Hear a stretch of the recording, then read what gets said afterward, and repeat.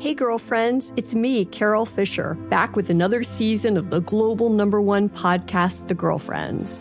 Last time, we investigated the murder of Gail Katz. This time, we're uncovering the identity of the woman who was buried in Gail's grave for a decade before she disappeared. Join me and the rest of the club as we tell her story.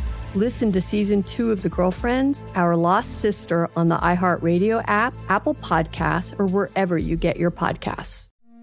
It's like the police knew who he was before they got here. From iHeart Podcasts. The medical school dean at USC was leading a secret double life.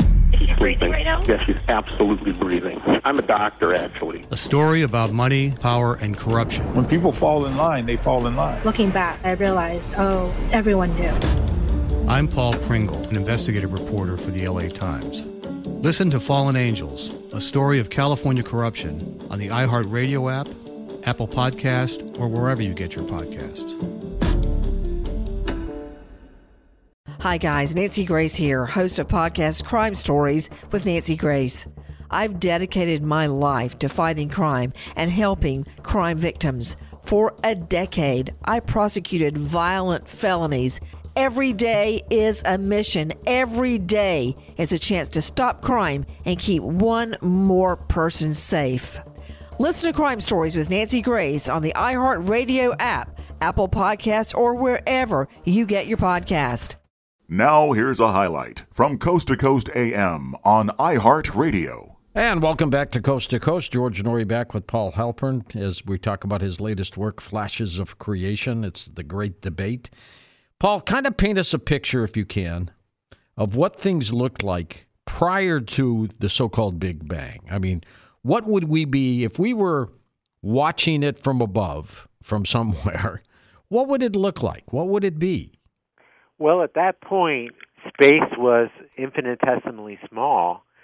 So we think, strangely enough, that time began with the Big Bang, unless you believe in this idea of the Big Bounce, that there were previous epochs of the universe out there, previous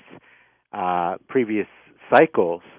But if you strictly believe in the standard Big Bang theory, that says that the universe began as a singularity, which is a point of infinite density. So everything around us was compacted into a single point.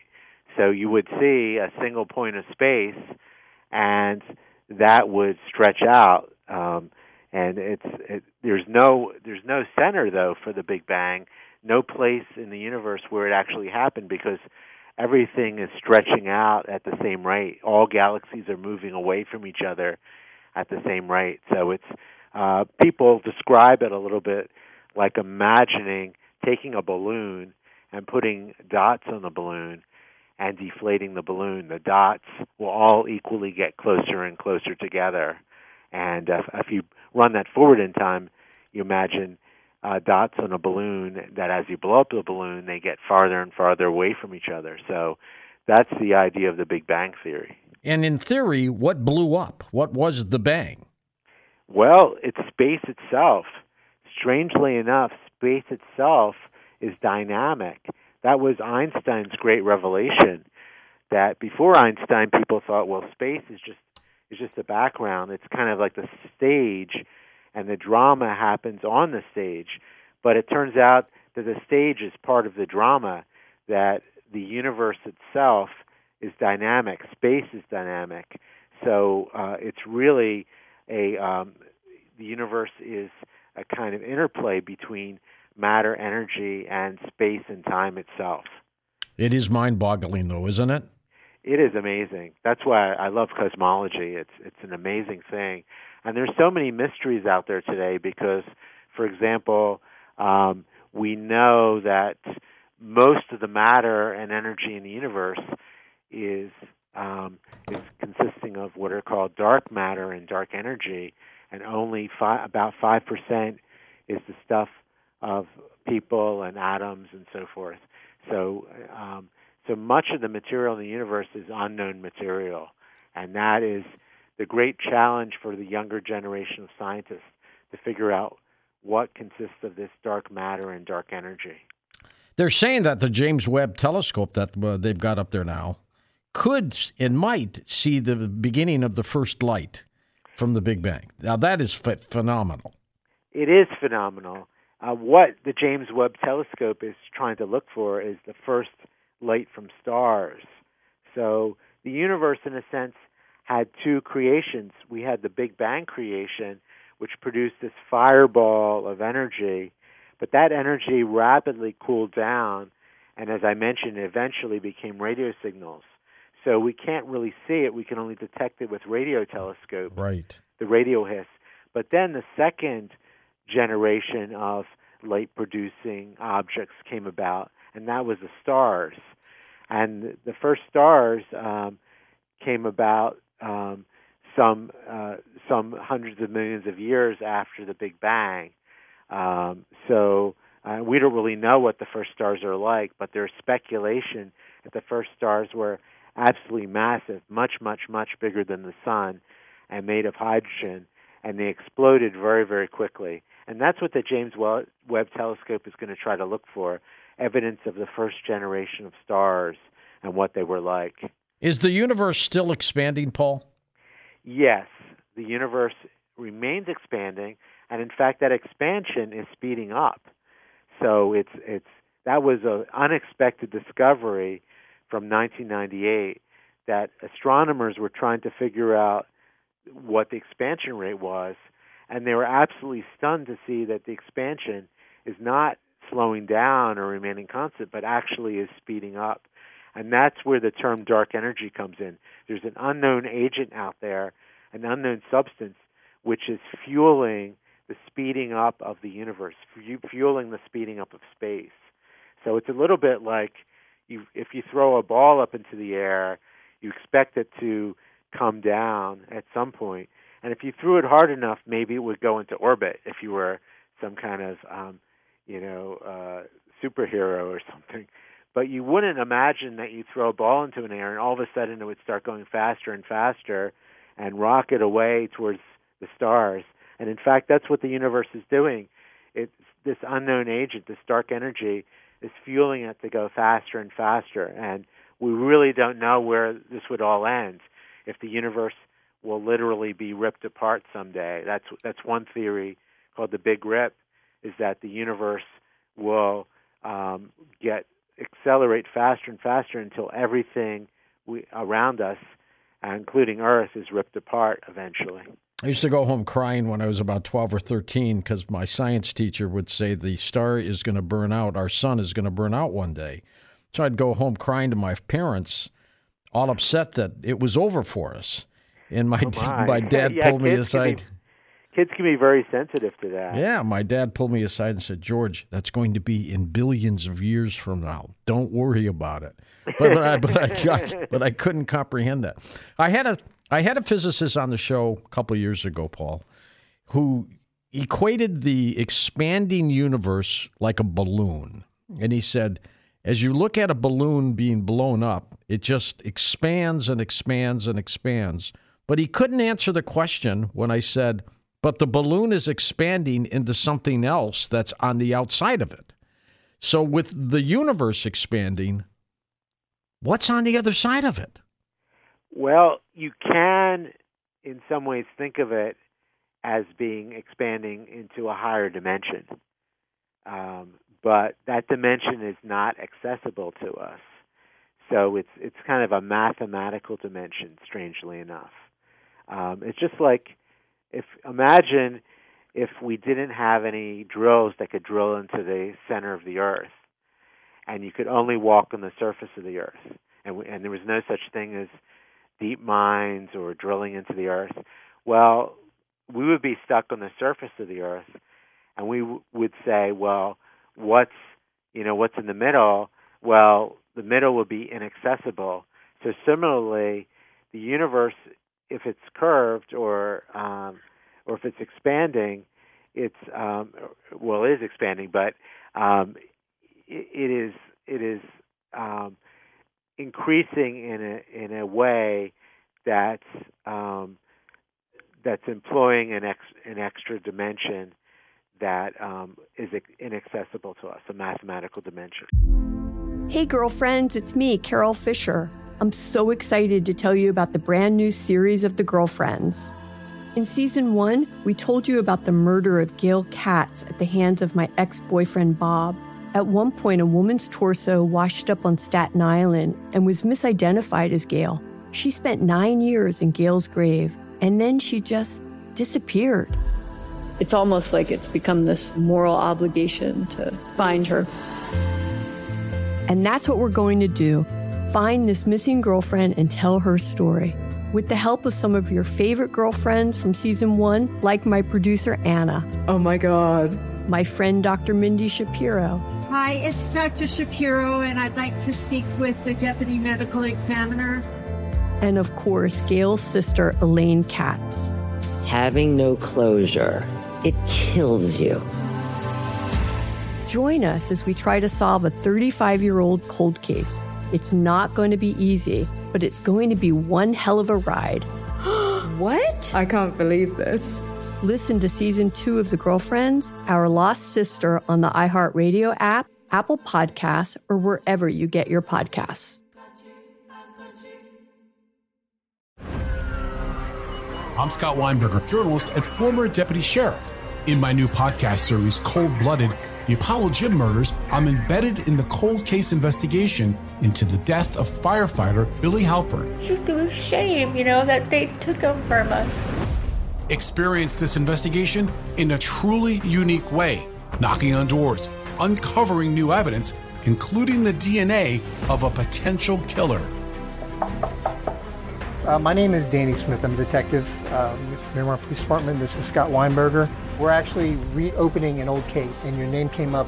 Untangling secrets that may reveal the answers to not only one murder, but almost a dozen. I thought they were going to kill me, so I kept my mouth shut and I didn't say anything. All these years, I didn't say anything. Listen to Cold Blooded, The Apollo Gym Murders on the iHeartRadio app, Apple Podcasts, or wherever you get your podcasts. I used to have so many men. How this beguiling woman in her 50s, she looked like $1 million, with zero qualifications, she had a Harvard plaque, tricks her way past a wall of lawyers and agents. She's got all of these Maseratis and Bentleys all in the driveway. Is it like a mansion? Yes, it's a mansion that this queen of the con uses to scam some of the biggest names in professional sports out of untold fortunes. About $6 million. Approximately $11 million. Nearly $10 million was all gone.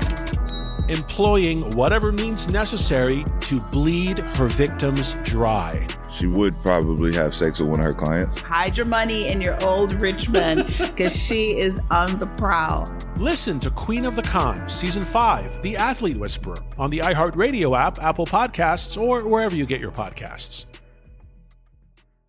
Does the universe at this point have an end to it? Well, I mean, if you got to the end of the universe, would you hit a wall? Where would you go? The current idea about the universe is, even though we talk about the balloon, that's a nice analogy.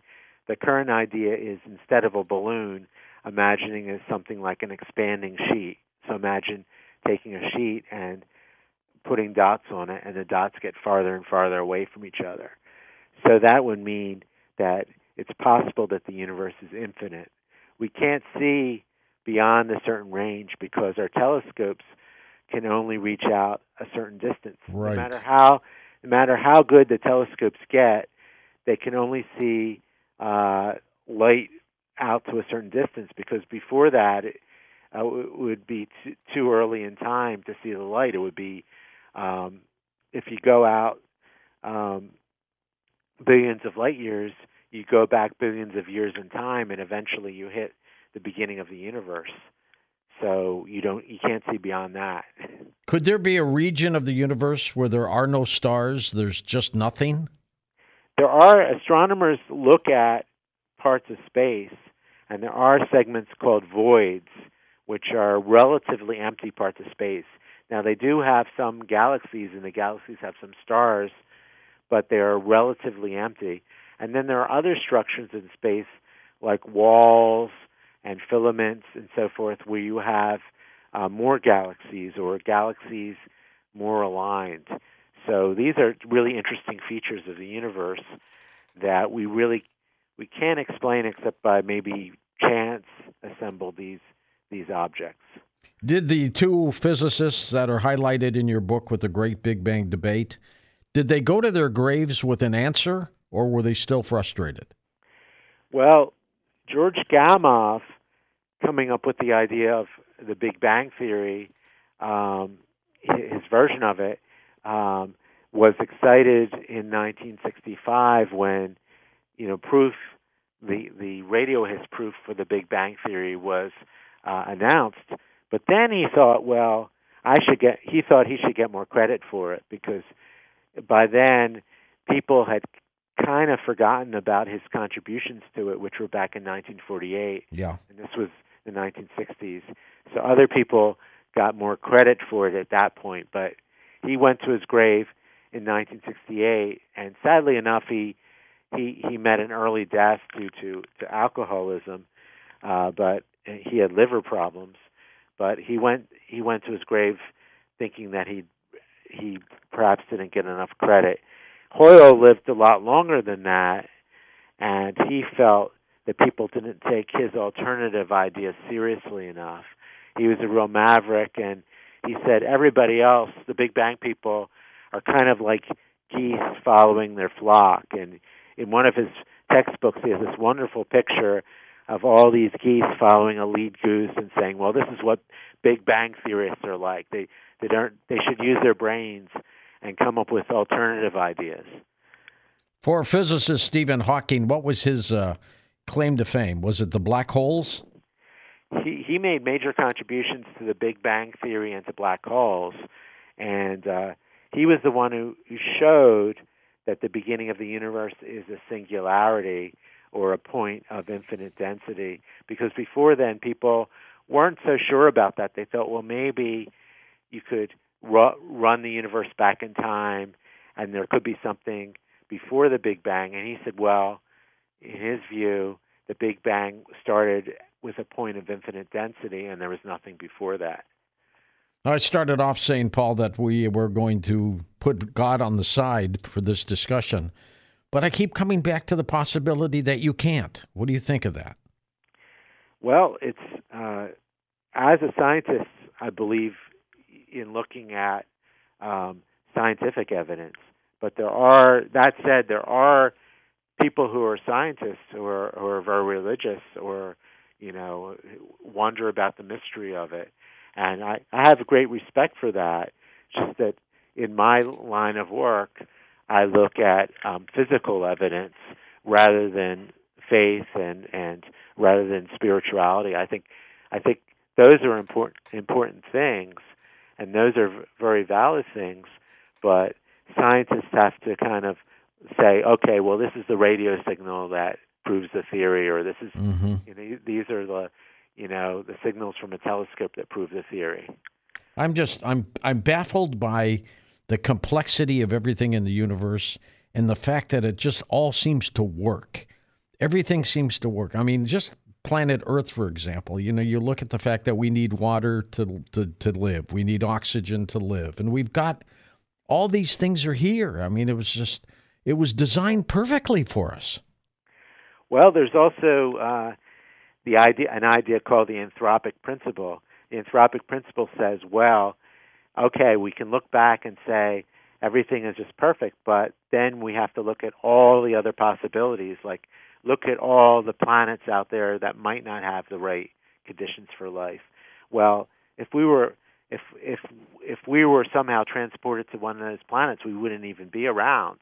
So the fact that we're here on Earth and the fact that we're in this universe means that the universe needed to have certain conditions to produce intelligent life. So in other words, but because we're here to talk about the universe, it must have oxygen, it must have water, it must have all these things to produce intelligent beings. And if it didn't, we wouldn't be here to talk about it. So perhaps the fact that all these things are here is in a way a feature of the fact that we are here. It is remarkable, isn't it? It's kind of exciting. Yes, it's a very exciting field. Science is thriving, and the science of the universe is thriving like never before. I remember growing up, when I was little, people would really fudge on talking about the age of the universe. They would say, well, could be 9 billion years, could be 15 billion years, we really don't know. And now they're very specific. And how do they know it's 14 plus billion years old? Oh, so about 13.8, to be more specific. Oh, I'm off by a little bit. Around 14. Around 14, but 14 is a good estimate. But they look at the expansion rate.